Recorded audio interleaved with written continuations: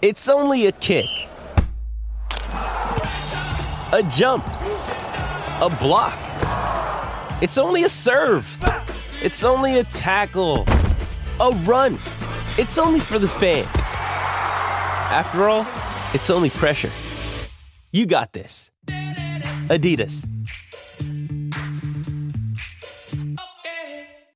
With threats to our nation waiting around every corner, adaptability is more important than ever. When conditions change without notice, quick strategic thinking is crucial. And with obstacles consistently impending, determination is essential in overcoming them. It's this willingness, decisiveness, and resilience that sets Marines apart. With our fighting spirit, we don't just fight battles, we win them. Marines are the constant our nation counts on to fight the unknown. And through adaptable problem solving, we do just that. Learn more at marines.com.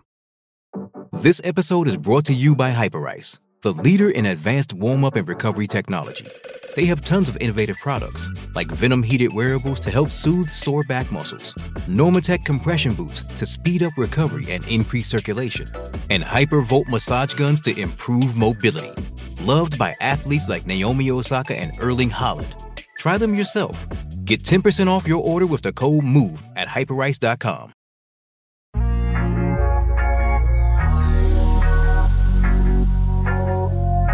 Hello and welcome to the Playing Out from the Back podcast. I'm your host Sam Morgan, and on a weekly basis I'll be joined by my fellow hosts Aaron and Mo, where we'll be discussing the latest news around the footballing world with zero filter. Be sure to like, subscribe and follow us on the usual social media platforms. Time to tune in. Hello and Happy New Year to everyone and every one of our listeners. We are back for 2022. It is another episode of Playing Out from the Back, and it's back to the usual lineup of Aaron White and Mo Spencer. How are you boys? All good, mate. All good. Looking forward to this one. I wonder why. Before we get into football, who's overweight? Who's giving up drink? And who's on veganary? Anyone? I'm always overweight. I'm not giving up food or meat. So yeah. Yeah, I said to myself, I'll give myself a month of a little bit of eating a bit better, maybe doing a bit of running, a little bit of gym, but let's see how long that lasts. Eh? Yeah. Let's see. What we in now? What's this? Day 5 of January. So yeah, let's see. Let's see how we ever. I'm doing all right. But it's been pretty much bank holiday so far for the start of the year. So yeah, when everything opens back up and we're out doing normal stuff, it might change. Might change. Nah, I hear that. I'll tell you what hasn't changed. Man United getting the manager right and then trying to do things properly. What is going on there, boys? Aaron, I'm definitely coming to you because I know you've been chomping at the bit for this one. I can hear the laugh already. He's got his cauldron and witch hat on ready for this one. But listen, Man United right now, they went to Ollie. They gave Ollie sort of plenty of time, and that guy had 9 lives. I mean, Ollie was at the wheel for far too long on his provisional license, and they've spent a hell of a lot of money. And if you look at the players that they went in fact, let's go to the start of the summer, because I'm pretty sure Arsenal were getting ridiculed for 50 million for Ben White and having him and Gabriel as a centre-back pairing in there. We went in and obviously paid the money for Ødegaard as well. Want to obviously trust the youth for obviously Smith Rowe and Saka, and people sort of ridiculing that. And then there were Man United fans in their ivory towers going, yes, we brought back their god that is Ronaldo. They've spent 75-80 million on Sancho, who's still pulling splinters out of his arse as we speak. And then obviously brought in Varane, who's comes with, can't knock it on paper, but with great pedigree. Those players we've just named, they said they won the league. Fast forward to obviously the new year, and it's absolute chaos. And even with this manager that everyone keeps going on about has taught loads of others, like the likes of Klopp and Tuchel, players are saying that exciting, their heads are down. We've seen body languages, a few images coming around of the body language as they were walking out for that Wolves game as well. What is it, Aaron? Is it man? What is it? The players? To tell us what your thoughts on it, and is there anything that they can do to improve? Uh, I think it's the manager and the players. I think you can't disregard the players at this stage, just because that they are like let's face it, they've got quality players. They have got great individuals, but they don't have that team ethic. And I watched the Wolves game at the weekend, and they've got Sancho, Greenwood, Ronaldo, Cavani as a front four. Let's face it, that's a great on their day. That's a great front four, but they don't pass to each other. There's no chemistry at all between any of them, and they wonder why they're not scoring goals. That's like half of the problem. There's a lot of talk at the moment about unrest in the changing rooms. The standard things that comes out when teams are not playing well. Arsenal have been on those kind of back pages for that stuff for a while, and it's coming to United now. 11 players want to leave, not happy with the training sessions, training at night or in the dark, and stupid stuff like that. And I'll be honest, one thing that I've noticed is the manager I don't think is right. I think as a club as Man United stature, to say, okay, we're going to bring someone in for 6 months, that's not what they should be doing. If a club like Man United are as big as they think they are, they should be calling any manager they want in any league and say, we want you, and they should be leaving whatever team they're at. And because that's how people see Man United. They see him the biggest club in England. Some see him as biggest club in Europe, in the world. So why do they need to get someone in for 6 months? They should have just got someone in from the off, or kept Ole Gunnar Solskjaer in to the end of the season, or Carrick just to have him in there. But to get someone in to change everything up again, it just, for me, it doesn't work. Normally, when a new manager comes in, you see the players refreshed, revitalized. They go on a good few games because it's new manager, new things, that kind of stuff. The honeymoon period, and even though they won a couple of games to begin with, I still don't see it. Their games with Norwich and Palace, and even then they didn't look great. Newcastle, they got battered, came away with a draw, and then they were awful against Wolves. There's so many things wrong tough, there. Isn't it? There's so many things wrong, and Mo, when it comes to you and Aaron, I want to get you to finish this point, just to add to this as well. Two things I want to look at. One, would you give him extra window right now? And two, do you think it has anything to do with him not having like Manchester players, like players from the area, players that had that price? If you look at Man United from sort of, we say, glory days, they've always had kind of a core of players that have come through the youth system, or at least have a real passion for the club. Just follow on from that, really, mate.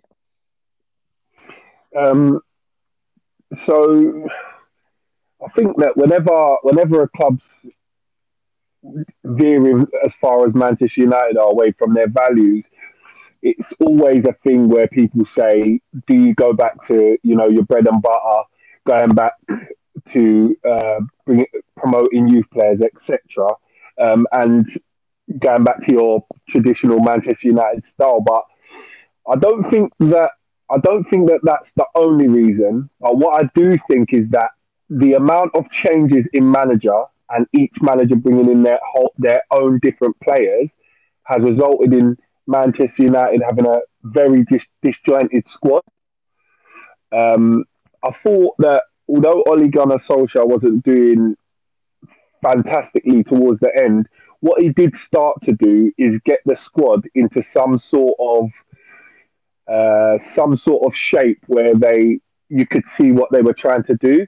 And then this summer transfer window came, and I just think they've gone from being so close to having a decent squad to now it looks like a million miles away from having a decent squad.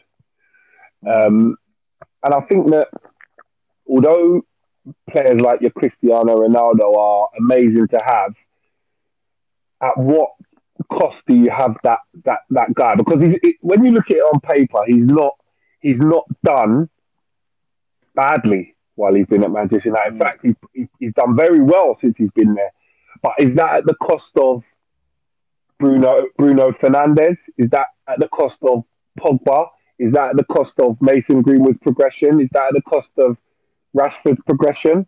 Because I felt that those other players were, well, apart from maybe Pogba, were all starting to progress. Mm. And then you look at it this season, and they look a million miles away. Now, one side of the coin says Ronaldo's in the change room. It's the perfect person to have in the change room for them to all learn off of.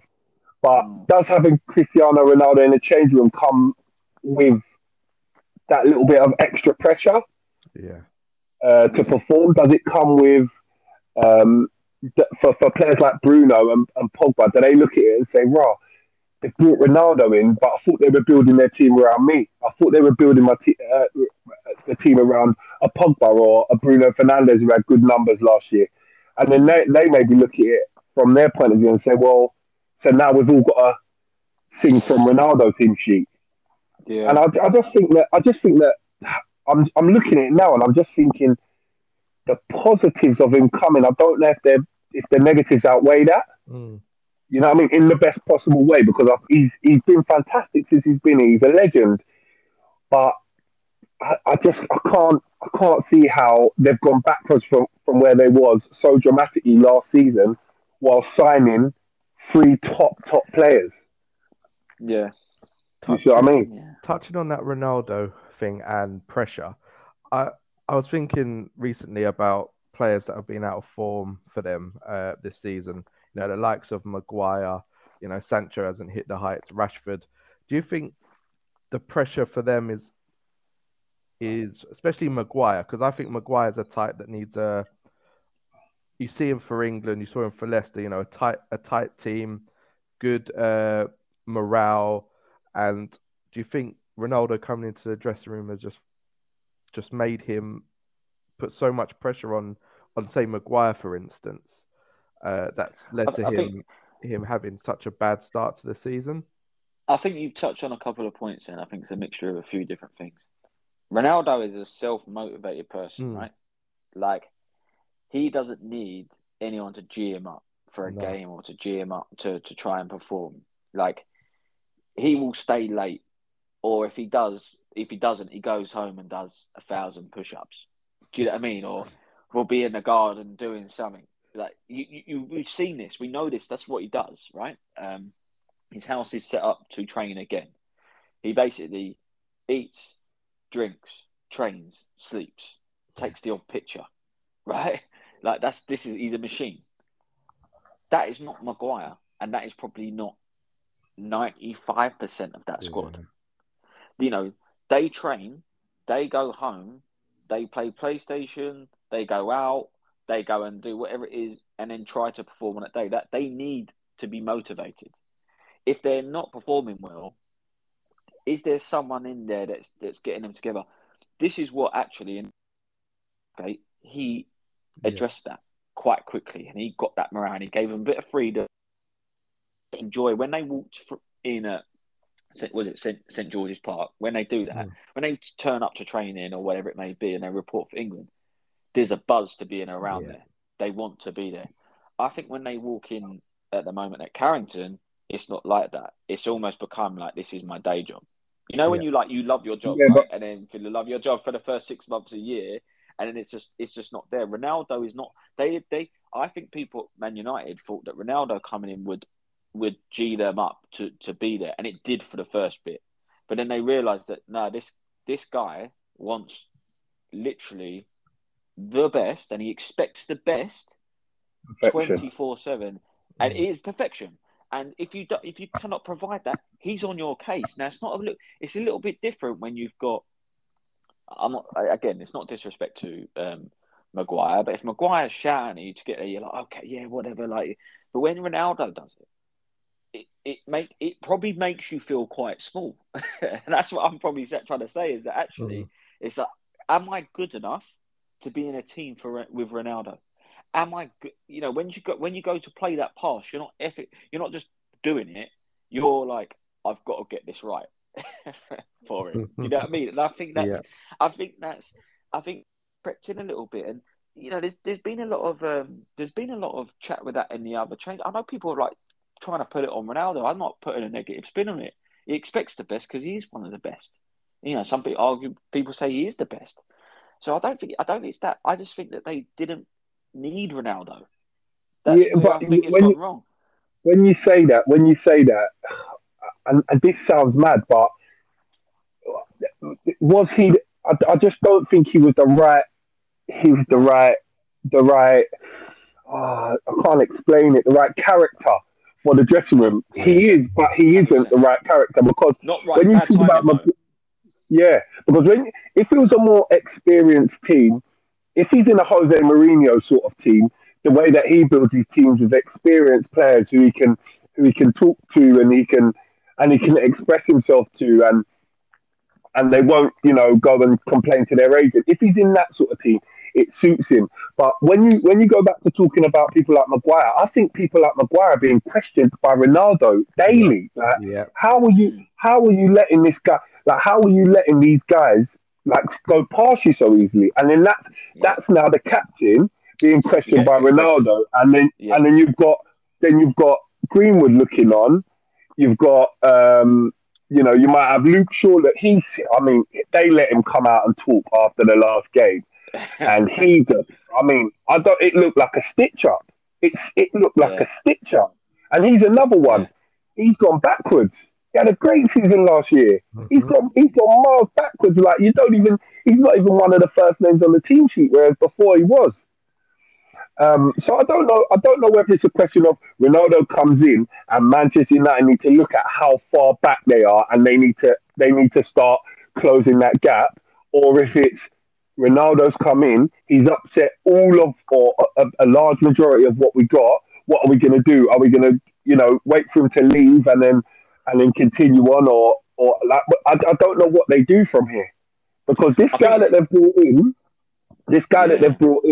has got his own ideas, but unless he starts getting results, he's going to lose Ronaldo eventually. If this continues like how they're playing now, Ronaldo eventually starts to look at the coach and say, well, who are you, really? It's square pegs around holes, though. I'm not taking anything away from. And please, listeners, do not, please, for one, think that I'm saying this. Ronaldo is not Aaron Ramsey. I'm not saying this. But Aaron Ramsey is a good player, right? He's a good player, and there's a bit of nostalgia with the Arsenal thing.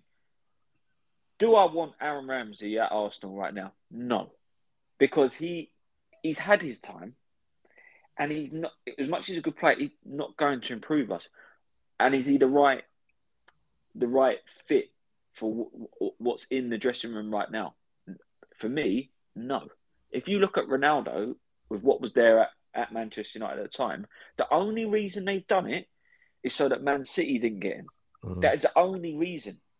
And it was that deal was done. I don't believe that. I don't believe that. I don't believe Ronaldo. No. I don't believe Ronaldo plays for Pep ever.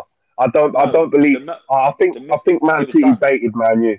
I don't believe that. It was done. It was done. It was done. The only thing that stopped it was a call from Fergie saying you cannot do that. They've come out and said Fergie stopped. Fergie said that stopped for me. Now I'm not speculating.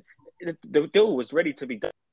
He literally said I got the phone call from Fergie to stop it and to stop burning that legacy of what he'd done at United.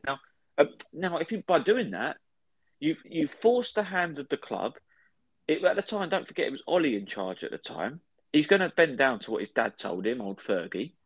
So they've let Ronaldo come in. So you've let a manager get dictated to by a past legend in Fergie to bring Ronaldo in.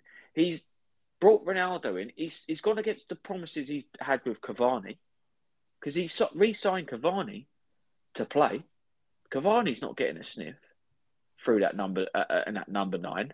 He's changed his whole team and plan, because Ronaldo wasn't done at the start. Remember, he's had this plan of getting Sancho, and he had his plan of getting certain players in.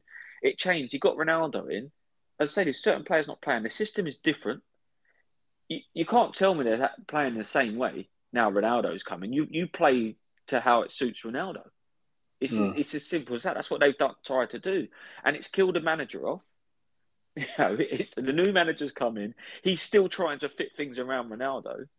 And I come back again, and I'm only comparing it because it's the team I watch, but we got rid of Aubameyang at Arsenal. We were kind of compensating how to play for Aubameyang a little bit.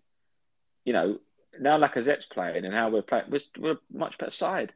It's nothing again. Aubameyang for me is still a good player. I'm not saying he's not, because Aubameyang is a good player and he'll go somewhere and he'll probably still do well.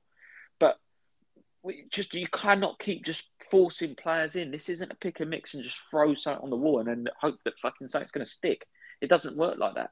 And this is what I'm saying. I just think it was forced upon him, Ronaldo, and it's backfired. And it's nothing against him. He's a good player. He's one of the best. We're not taking that away from him. I ask you this: Ronaldo being that good, could he go and deliver the same way at Newcastle with the players? No, because it's not the same system. It's not the same system. Could he go and do it at Chelsea? Probably not, because I still think the system doesn't suit him. He needed to go somewhere that was going to fit his and the pace of the game as well has changed so much from when he was here in his prime.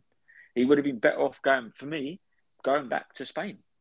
But that's how I see it for me, Mo. I'm sorry, I just don't think Ronaldo was the right thing for me, and I think he would have gone to Man City. And I think the way they play, because it's still so many passes, it would have been able to keep up with him. And it's that turn of pace in the final third. Manchester United still, and to this day, I don't care what anyone says, they like to have that free-flowing vertical counter-attack every single time. And Ronaldo's not the man for it right now. He's just not with the players that they got there. And that's just me. I think he would have been 10 times better going to City or going to Spain, and Man United would have been 10 times better position for me if they'd gone with the plan that they set out to do with Cavani and Greenwood and Rashford and Sancho, and doing it that way, and still allowing to play Bruno Fernandes and potentially Pogba. Plus 500 grand a week or whatever it is for Ronaldo has stopped him bringing in a CDM as well. Yeah. That's also, take that into play as well. Who's going to be their manager next season? Poch. And Zidane takes PSG. I mean, for me, it has to. If they've waited, because they've obviously waited for this manager, because they could have gone, like you said, and spoke to a range of managers and got in another one of the world's top managers. So the fact that they were so quick to say it's a 6-month interim thing tells me that they're specifically waiting for Poch as well. That's the only conclusion I can come to. Whether it's right or not, I don't know, but that's the only conclusion I can come to, because if they wait 6 months and then they appoint like Ragnick, I can't imagine them doing that. It's crazy. It's crazy if they think about doing that, but that could be what they're thinking. They might be thinking, if we give him a 6-month audition and he does well, we'll get him on, and they might actually not have a plan to go all out and get Pochettino or go all out and get Zidane or whoever they might want. You never know. At the moment with Manchester United, you just don't know what's going to come next. So that's how it seems anyway. Aaron, you got someone? Poch is obviously on the list. I was thinking Graham Potter from Brighton. And to be fair, I've always said Brendan Rodgers as well. If they want to stick to someone that knows the Premiership, then those three would be the top of my list. Yeah. No, I just don't think Graham Potter takes over when Ronaldo's there. I just can't. He would want to be there. Situation when Ronaldo's there and Graham Potter takes over. Brendan Rodgers, I'm coming more around to the idea, and I think he's dealt with big players. Your Suarez's, your Sturridge's, your Sterling. He's dealt with big players already, and I think he'll be able to manage, with his reputation as it is, he'll be able to manage a Cristiano Ronaldo and Bruno and etc. But Graham Potter is not even. It can't be, because if they was going to go Graham Potter, they'd have just gone and got him, wouldn't they? Like, there's nothing Brighton could have done. So yeah, I think they would have just gone and got him. But yeah, Brendan Rodgers is a good one Yeah. as well. Whilst we're on the old Manchester area, I don't think this will be a long conversation. Is the title done? Is it City's to lose, and are they just going to get better and better? Boy, well, they won like 12 in a row at the moment, something silly like that. 11, yeah. It's gonna take something. It's gonna take a miracle for them not to win the league now. You know, Liverpool, their closest rivals, they're gonna, missing a few players over the next few games. They're not looking good at all. To be fair, they're not in title winning form. Either a Chelsea. So it's going to take a miracle for Man City not to win the league for me. Will you for you, Mo? If they go and add, do you reckon they should add a striker, or do you reckon they should just carry on doing what they're doing? I'd like to see them add a striker. It's a bit annoying that they don't have a striker, to be fair, because I think a striker could go there and fill his boots, really. You know what I mean? Some top striker could go there and challenge for, the Golden Boot in the Premier League, and he could be the guy that fires them to the Champions League. Do you know what I mean? There's an opening that there for them. But when you look at what they do without a striker, you just think, well, what's the point? Yeah. What's the point? And that must be what the Manchester board think. But what I will say about Pep, I already think he's the greatest manager in the world. But what he does do better than any other manager, and I don't care about he's got all the best players or whatever. What he always does is he can create a player to play in a position where he doesn't have a player. He can just do it. He finds a way to put a player. It could be any player. We've had Fabian Delph playing left back. We've had Zinchenko also at centre mid playing left back. We now have Cancelo. He's not had a number 9. He didn't have one all of last season. You know what I mean? Whatever the situation is, he always finds a player to play that position, and not only well, like out of their skin. Yeah, you get what I mean. And that's where I think people don't rate him enough, because if anyone has any doubts in their head as to whether Pep's the best, you just need to look at the things he does with certain players, and it's just absolutely crazy. Foden playing number 9, Grealish, sometimes Sterling in there. Imagine if another manager tried that. It would be crazy. It wouldn't even look. It would be terrible. But the fact that he makes them play out of their skin is just testament to him. I think that's just crazy. And for me, there's no chance of anyone catching them, because if you get close, they'll just win 10 in a row, and then you know what I mean. So really and truly, you're looking at it and thinking, where do you find them 8-9 points? Because they will win 10 in a row at the highest pressure point of the season, over Christmas or the last 10 games of the season. This is what they do. So I can't see how anyone closes the gap, even if they get injuries. I don't think that matters. Even if they get hit with COVID, I don't think it matters. I think they find a way to win with the players that they've got. It's pretty frightening, actually, just how good they are. And obviously, it kind of moves us slowly on to Arsenal, because they are that good, but they didn't look. I mean, listen, they still look good, but it took them a while to register even a shot. Did they even have a shot on target? I don't think in the first half. I think Arsenal obviously got them down quite a bit in that front. They didn't know how to handle the sort of pace. I think normally historically, last sort of certainly 3 to 5 years, we've sat back and just tried to hope we could counter attack them. This time we took it to them, and they didn't know what to do. Obviously in the first half until Mr. Atwell subbed himself on into a Man City shirt in the second half. But it was that. I guess was it an off day for Man City, or was that a demonstration of Arsenal slowly closing the gap now to these bigger sides? And I'll start with you, Aaron, because I've always see you on Twitter, Wets, and you're always quick to jump on managers as well. So I definitely want to hear you on this one, mate, and see where your head's at. And do you think we've got ourselves in a good spot now? Yeah, we've definitely got ourselves in a good spot. Top four is obviously the big challenge for us, which he's put us in. And yeah, that game, I mean, I think I tweeted as well saying I'm not ashamed to admit if I'm going to be wrong about Arteta. I said it before, and here if I'm wrong, I'm wrong. It's a win-win because it just means Arsenal are doing well. And at the moment, he's proving me wrong.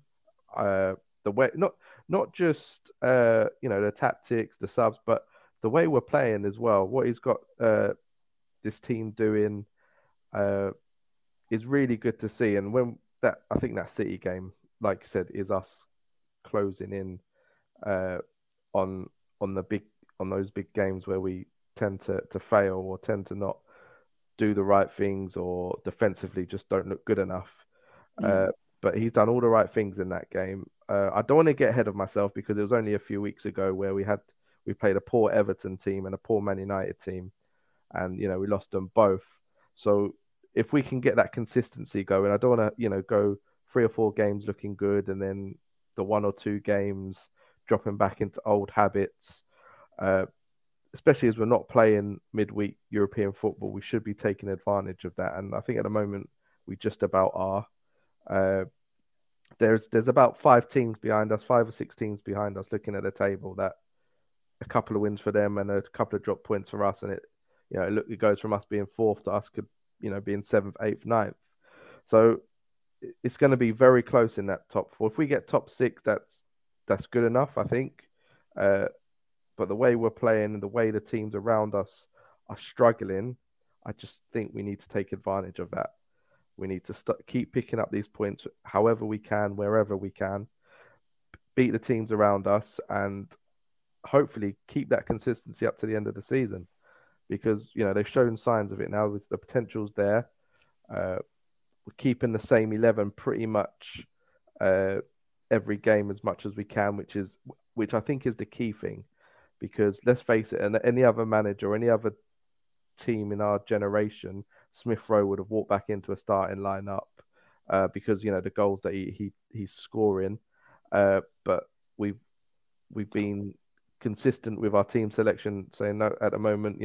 Odegaard's doing this, Lacazette's doing that, Saka and Martinelli are in form, and it's the same with Aubameyang. If he comes back from the African Cup of Nations and we've still got him as a player, then I expect the same thing with him, just being on the bench and being used when we can. But if we can just carry this on, I'm a bit concerned about letting Maitland-Niles go on loan at this moment in time, just because of the amount of players in that position we've got out in the African Cup of Nations. So I hope we've got something up our sleeve, because the last thing we want is going into North London derby with 2 centre midfielders being fit, knowing Xhaka'd get sent off and we'll be in a pickle again. So let's just hope we were smart in January and we stay consistent. I guess this is for you and Mo then, with the fact that obviously Ainsley's obviously gone, surely that's got to mean that someone's on their way in. Surely. That's what you'd hope, but you never know. Do you think it's going to be a sort of signing that we go in on loan?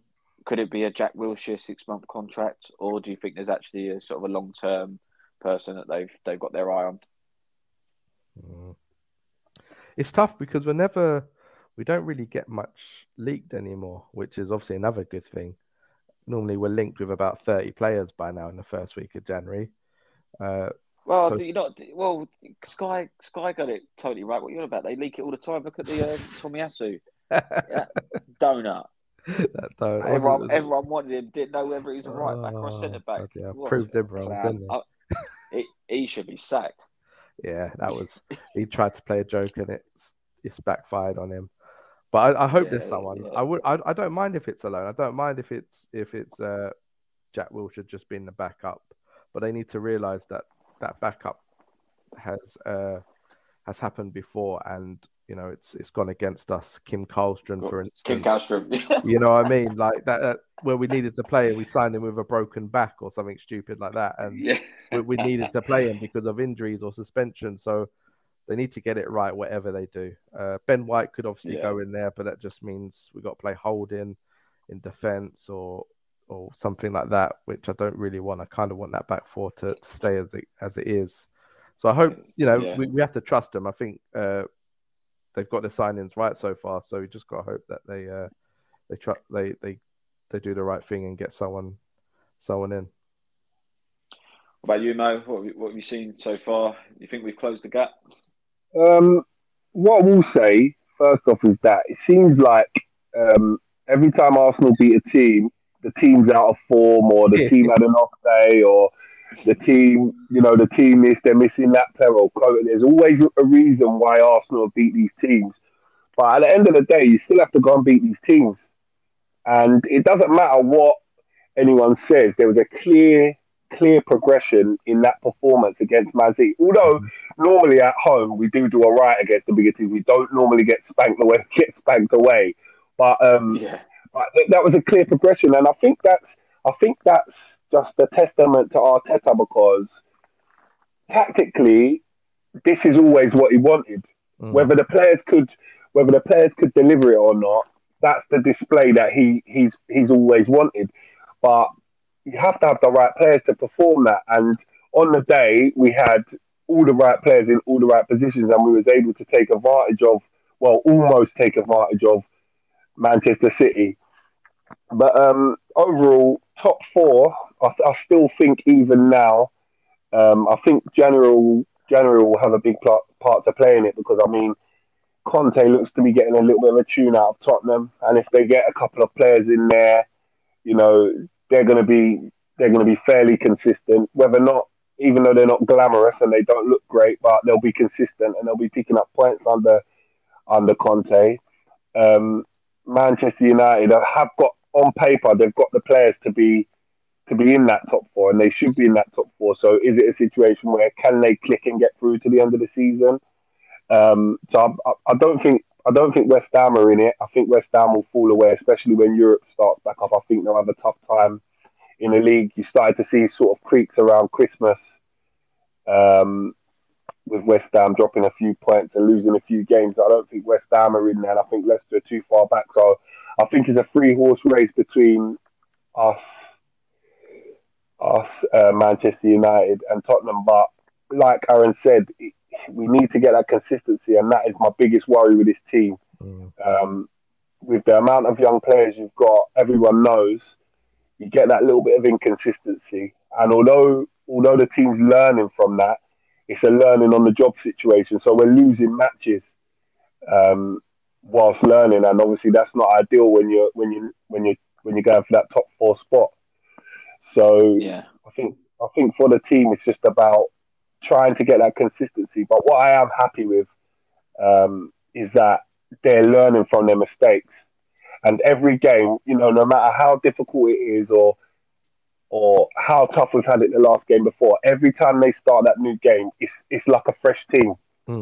Every single time you say, oh, well, what are they going to do? They've lost 2. They've got the next run of fixtures is tough. We go and get 2 or 3 wins against whoever. It might be whoever. And it was a shame that we let Manchester United and Everton get away with it. But then the performances that we've seen since then, was all a learning curve from those 2 games. And I believe that if we get put in them situations again, or if we got put in them situations again, we'll be able to get through them games.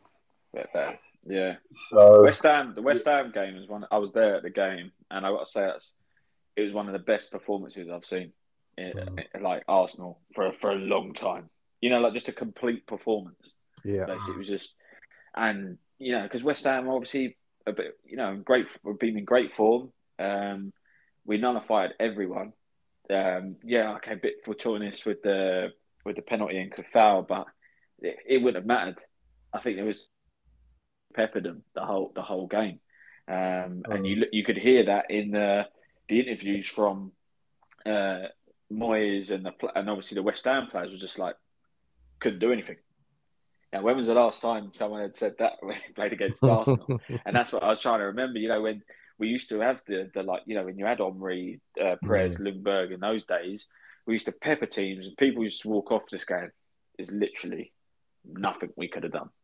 Whereas some like you said, Mo, when we beat someone, it's normally they're out of form or we got this or we done that but there's always some sort of excuse. Whereas that that game and again, if we'd beaten Man City and won that 1-0, I don't think the Man City players could have said a thing. No, well, even Pep came out and said we were the better team. So yeah. And I know I can't believe I'm going to have to bring this up, bloody VAR. But what is that? It got me actually so mad because it was for me again. I've seen Arsenal fans say that the Bernardo Silva one wasn't a penalty. Now, for me, I think it was. The reason I said yes, did he over exaggerate and add that bit of a dive? Yes, but did Xhaka grab his shirt? Did he leave a leg there? Which, come on, that's a free kick. If you put that in the middle of the park, I would want a free kick. For me personally, because you have chopped him. Because if you watch Xhaka in real time, I do. Bernardo Silva his footwork's a joke. He thinks he's cutting back the other side, and if you see Xhaka, he goes to put out his other foot. I think it's his right foot to try and block it, thinking he's going that way. Obviously, chops back on the other foot. The leg's there for him to kind of run into, as it were. He's got the shirt. He gives it. I think it's a pen. In real time, you see it. You obviously see him do the salmon, right?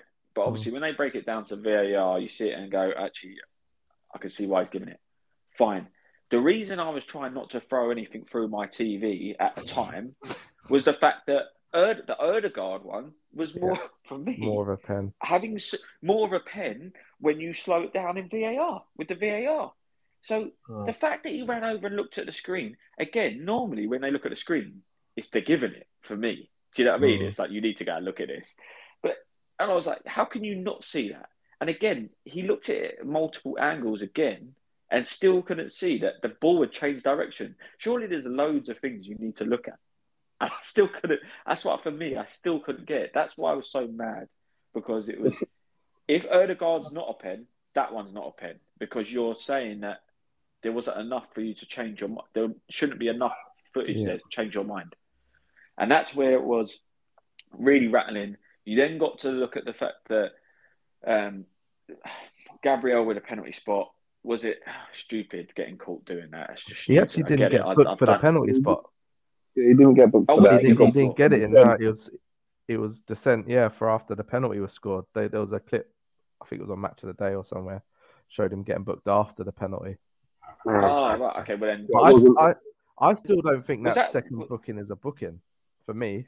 No, he runs into him. Gabriel Jesus runs into him. Which the same thing happened twice in a game after, and didn't even get booked. The players. You know what it is? It was the rush of blood. The referee once again putting himself. It was like the fact that all of this stuff had happened. We obviously had we almost scored? I think, didn't we? Yeah, Martinelli. So there was. So it was that. Oh yeah, the referee again trying to block it. Twat. But then also it was so much going on, and I think then everyone's blood is pumping. Yeah. Then the foul happened. City players all around him. The referee's got a semi himself and gone, here you go. Here's my time for me to get back on the back of the paper. Bosh. Because that, if it had calmed down a little bit, or it was his first foul or whatever, a second foul, fourth foul, I don't think he would have done it. But I think it's the emotions of blood was pumping, that it was his time to go. But it wasn't a second yellow for sure. Like, I just don't see. And bearing in mind, Rodri had done probably about 6 or 7 of those. They get All away with game. that all the time. The thing is, and he didn't get booked. He didn't get booked till what was it, like the 80th minute or something? Nah, like that. Or taking off his shirt. For a He got shirt. booked in For the a match. shirt. Yeah. There you go. There you go. Listen, There you yeah, go. listen. Nonsense. The problem is with that game is the referee got caught up in the occasion. The occasion got too big for him, and he couldn't deal with it. He was going off the crowd, which sometimes can be a good thing, but other times is a bad thing. And I think the game got too big for him, and then he just started giving. He just started giving everything. I mean, at the moment, yeah, fans are trying to get one over on each other by saying, "Oh, why are Arsenal fans complaining?" And the other day, the Arsenal fans say, "Why are West Ham fans complaining?" And Manchester United fans, and it's this and that. But there's a serious problem with football if they're looking at replays and changing a correct decision to a wrong decision. Yeah, that's a big that's not even something to be ignored or brushed over, because if the ref in the heat of the game, yeah, says that that's not a foul, or in the heat of the game says it is a foul, he knows better than someone that's 50, 60, 70, 80 miles away, however that distance is away. Mm-hmm. And then they send it to that guy who gives the wrong decision, and the ref then changes his correct decision to the wrong. There's a problem there. You can't have that happen. You can't have correct decisions being changed to wrong decisions. That means we're actually going backwards with VAR. Well, this is again where I keep saying my argument is still to have someone in that booth that's played the game, because you're gonna have that first thought of why they've done it, whether it's a bit of shithouse behaviour or whether it's, like you said, the heat of the game, the emotions, what he's tried to do there. We've got all these pundits that are ex-footballers and they're all saying the same things every single time. So stick one of these guys in there. Do you know what I mean? Obviously, make sure they're impartial to the teams. Do you know what I mean? You're not going to put Rio Ferdinand on the City game.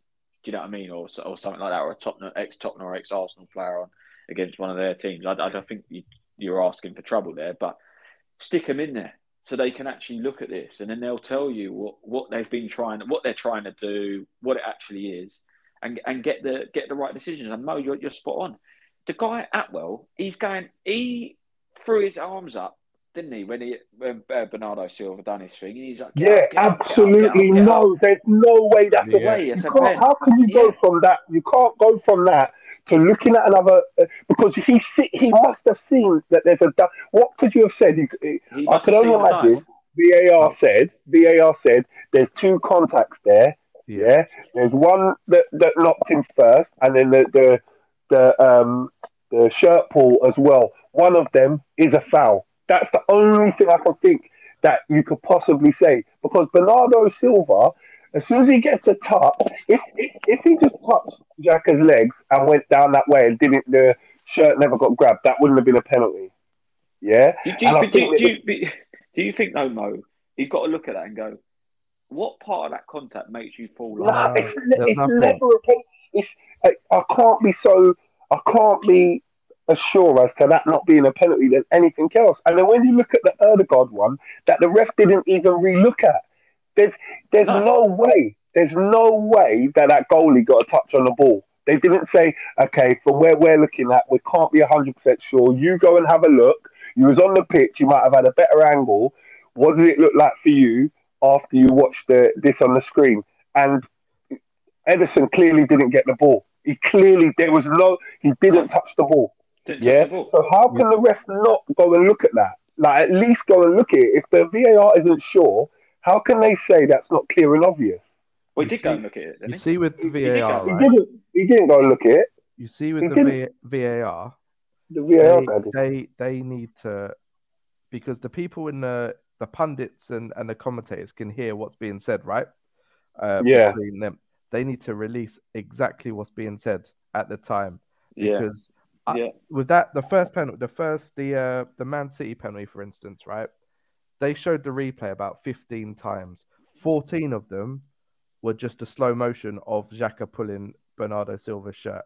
They didn't show him diving before, because there was no touch before. They didn't show him fall into Xhaka and Xhaka Stubenhoff did that. But for me, if he hasn't given that real time, like you said, Mo, he's looked at it real time and said that's not a penalty. There's no way that he should be changing that mind. And it weren't like he said it's not a penalty. He said the indication was no way. Yeah. Get up. Yeah. And then he went to the thing. They must be saying something to him. Like they've got to say something. Like I don't know whether they say rule this, as if there's two contacts. I don't know what they say, but once they go to that screen, you've got it. You've got whatever it is. You've got it once they go to that screen. So, something's being said, Mo, that is not for our ears, for me, because and that's what it is, because none of these conversations or communications are released ever. But why can why can't the pundits and commentators hear it? Because again, there's something for them to release. No, why are they able to hear it? I don't understand. Listen, you got to also remember who's paying bills here. Do you know what I mean? That's what I'm trying to say. So I don't think it will ever get, because then someone will know where it's come from. That stuff will never get released. This is why I'm not saying there is corruption, but I think there's something going on there, because if you go to Australia and you listen to it, it's brilliant. Yeah, it's brilliant. You get to hear the full communication between it, and they explain it, and then you know what it means. Then you're actually held accountable. Yeah, for that properly, and they can't do that here. They're already under the cosh, but it's the same. Listen. People like Mike Dean still officiating, who always notoriously makes the game about him. Doesn't matter what team it is. It's disgusting. And I've had enough of referees, if I'm honest. And I suppose there's people like, we enough of them. There's not enough of them. There's not enough good ones. It's not about that. It's not enough good ones, because there's literally. I want to hear like an explanation. If the referee makes let's say such a mistake, but actually comes out and explains why he's done it, like actually explains, like they should get interviewed after the game. So they explain why. So then you hear it, and then you either still going to have a bee in your bonnet, or you're going to be like, I see. If he thinks that, I can see why he's giving it. Do you know what I'm saying? That's what I want. That's what I want to have. If I don't get that, and you're just left there wondering, then each and every one of them is just going to come across a complete dickhead every time for me. And that's why this is why people like us and many other podcasts and God knows what else freeze, and they love it, absolutely love it. And it's painful. It's really painful. They think that they're protecting the referees, but in reality, all they're doing is the opposite, because now they're just showing making it worse how bad they are. And they keep sweeping it under the carpet. Let's not forget, Atwell wasn't he like suspended or demoted from the Premier League for 2 years, a few years back, because of how poor he was. But how can he get back into it? And there was something on I think it was on Twitter the other day, and it had like a thread of the decisions he's made in the last like 18 months, like either when he's head of VAR for a game or as the referee. And some of them I'm thinking, yeah, he's a big problem. He's not a good official. Like some of the stuff I was reading, some of the decisions he's made over the last year to 18 months, as all the big ones that you can think of at the moment, he's been involved in. And it's like, we'll be sitting there with a betting scandal, won't we? Yeah, like it's I just don't. I do not understand how. Let's face it, Arsenal Man City is for that weekend was the biggest game of the weekend. How does he get to officiate that game? If he's the best that the league have, then it just shows how bad the state of our officials are at the moment. If he's the best that we have, and they're not held accountable either, because it's like VAR will come out and say, or the PGMOL will come out and say this decision in this match was incorrect, and this decision in that match was incorrect. And then that's all you hear about it. It's not like they say, this decision was incorrect, so for this reason, they're not going to referee in the Premier League for the next 3 months, or whatever way they do it. Or you just don't all you just hear is this decision was incorrect and this decision was incorrect, and that's it. That seems to be enough or all right, when it's a big problem. And I'll say it again, if the on-field decisions are getting changed from correct to incorrect, there's a big problem. And not just us as Arsenal fans, but football fans should be worried that a system that's come in to improve the game is now changing correct decisions to incorrect. That's terrible. It's like goal line. It's like goal line technology. Yeah, it's simple. Yeah, the ball either goes over the line or it doesn't. Yeah, if goal line technology starts saying the ball's gone over the line when it hasn't, there's a big problem. Do you get what I mean? That's basically what's happening. There's a huge problem, and you can't just allow that to continue. These referees need to sort it out and sort it out fast, or they need to have a system. Because I saw something the other day. There's only about 24 of them, or something like that. There needs to be either a wider pool, or there needs to be a monthly relegation and promotion. Agreed. Yeah, that's what there needs to be, as far as I'm concerned. Nothing's going to change until there's huge changes, not just in the Premier League, but from grassroots upwards, semi-pro, non-league, all the way up to the Premier League. There needs to be a drastic change in the way their courses are done. I think they should scrap it. I think they scrap certain things with VAR. You do it for offside. So when a goal, so you do it if a goal is scored, then you check that the goal was legit. And the way you check that the goal was legit, make sure there was no handballs and it wasn't offside. That's what you use VAR for. The only other thing for me is if there was something that will change the game dramatically in terms of an actual red card. So let's just say, for instance, it was a bad tackle and you're unsure, so you want to go and look at the screen and you go book in red card, or if it's like an elbow or something like that. That is it. Scrap this penalty crap and let's just play the game as it would be that. So like in that case, he doesn't give the Ødegaard one and he didn't give the Bernardo Silva one. This is what I'm saying. This is exactly what I said before. He can't be seen as inconsistent at that point. Because of different angles. Because that's what I mean. Before, when the refs used to just make their decisions, and you had the odd offside, you had the odd, goal scored where there was a little handball. That was all just part of the game. But when you're getting 4, 5, 6 looks at it and getting it incorrect, that is what upsets me. I don't mind the referee error. What upsets me is that they're looking at it. 2 professional referees have looked at Martin Ødegaard and the goalie's tackle, and they've looked at it 30 times, that second referee, and they've said that doesn't need to be looked at. That's not a penalty. That's what 2 professional referees have said. That's crazy. But you also got to look at it. You also got to look at it when you slow things down as well. Take football out of it. If you see them things, they do the science things with like the David Attenborough. When you look at him slow down like a bird doing something, it looks fantastic. If you watch it real life, you'll be like, what the hell just happened? And that was it. You look at Xhaka, come back to holding the shirt and the leg. When you slow it down, it looks like he's holding his shirt for eternity. When you look at it in real time, he's holding his shirt for a second. Do you get what I mean? Like it's not forever. And that is what the problem is. You can't keep slowing it down. The more you slow it down, the worse it's always going to look. However, again, I can only go Arsenal examples, but let's also go back to the Everton game. And did Ben Godfrey not just stamp on someone's face? Can I just say who was in charge of VAR that day? Go on. Stuart Atwell. Stuart Atwell. There you go. Yeah. Crazy. Do you remember the Socrates goal against Crystal Palace when Emre was in charge and it got disallowed in the last minute? Yeah. Do you remember? They disallowed it because of Holding was fouled, but they said Holding fouled someone else. Atwell was in charge of that as well. It's obvious. It's getting a bit silly now. That's what I'm saying. It's a little bit. And we're one of two.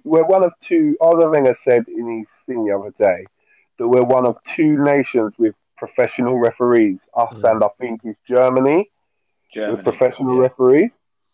So why don't we go and get the best from Italy, the best from Brazil, the best from China, the best from all over the world because we pay the best money. We must do. There's no way that the referees in this country are getting less than the referees in Germany. And when we get to World Cups and that, there's only 2 English referees. All the rest are from all over the world. So what's the problem? This is what we need to do. We need to diversify it in terms of getting people from all different cultures of football to watch this, and have their opinion on the game. Like, we need to get out of this is ours, the British football, like this is our thing, and no one will understand it. There's a referee in the Champions League, I think he's from Sweden, and whenever he's refereeing, there's no question asked from me. He don't have it from the players, and I've never seen him have a bad refereeing game.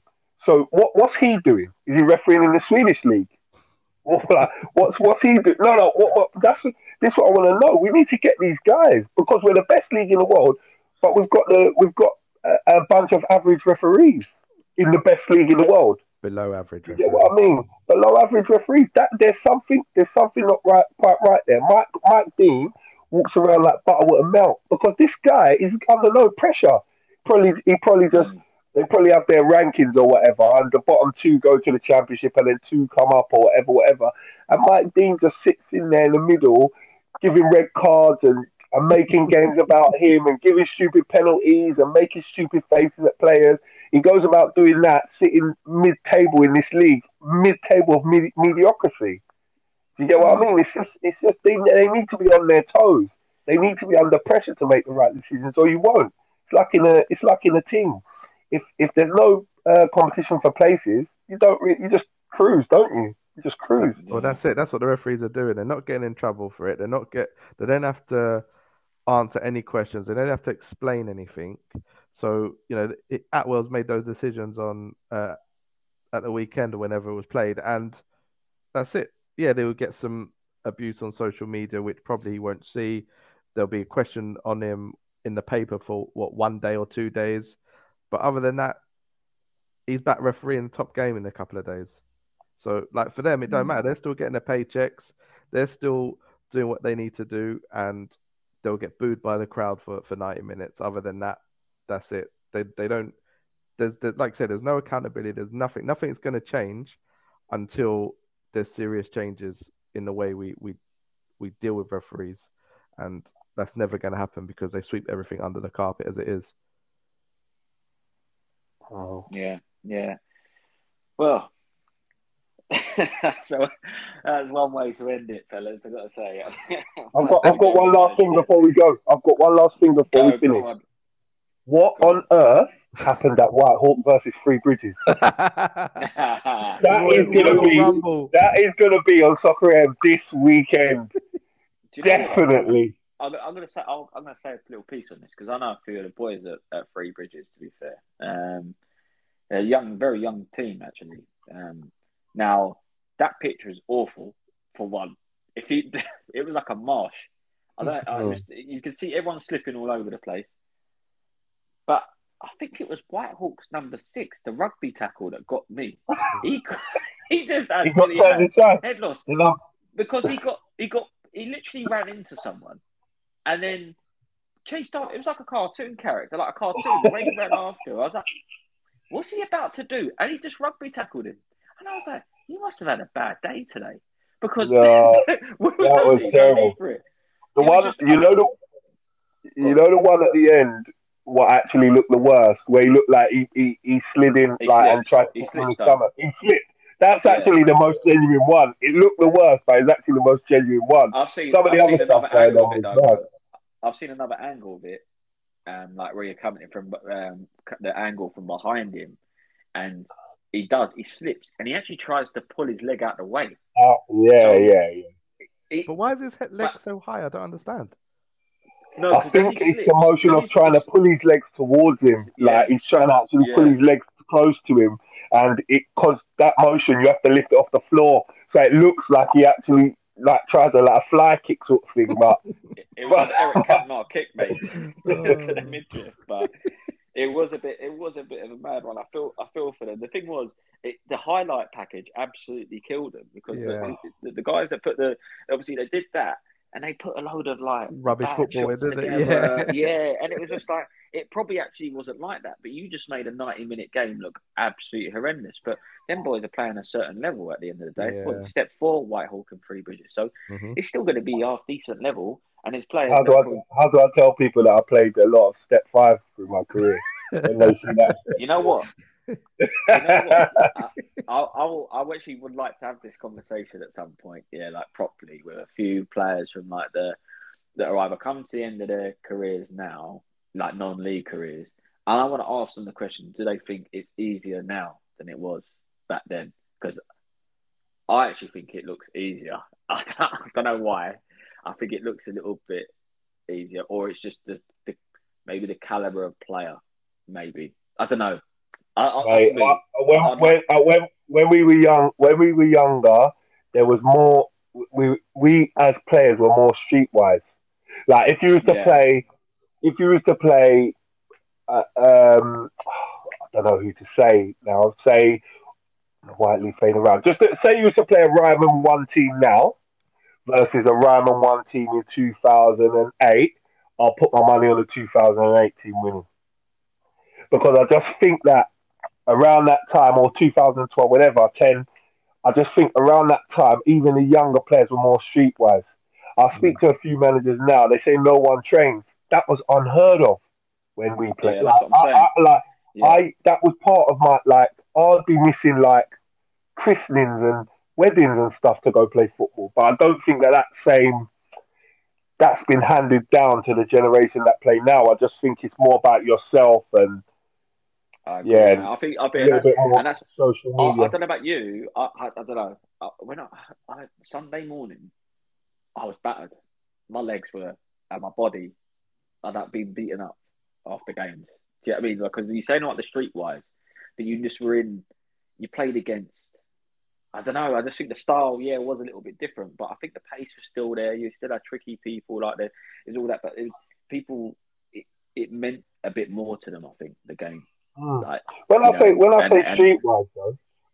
streetwise, as well as us young boys being streetwise, we were playing against. We learned off of extremely streetwise like players. You know, it wasn't easy. There was no easy game. And like I remember when I used to play Southern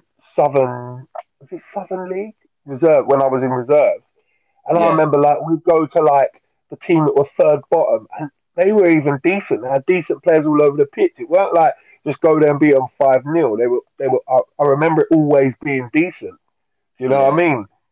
Yeah. But who knows? Who knows? Yeah, and I definitely want to have that convo at some point. But yeah, we'll dive into that a little bit more. But boys, that is a good episode for the new year. So make sure we obviously keep this up, and hopefully our listeners can start pinging us a few questions again and some hot topics to talk about. No doubt, I'm sure they'll be talking about the postponement as well from Arsenal, Liverpool, and seeing the ramifications of that. But boys, pleasure as always. That has been another episode of Playing Out from the Back.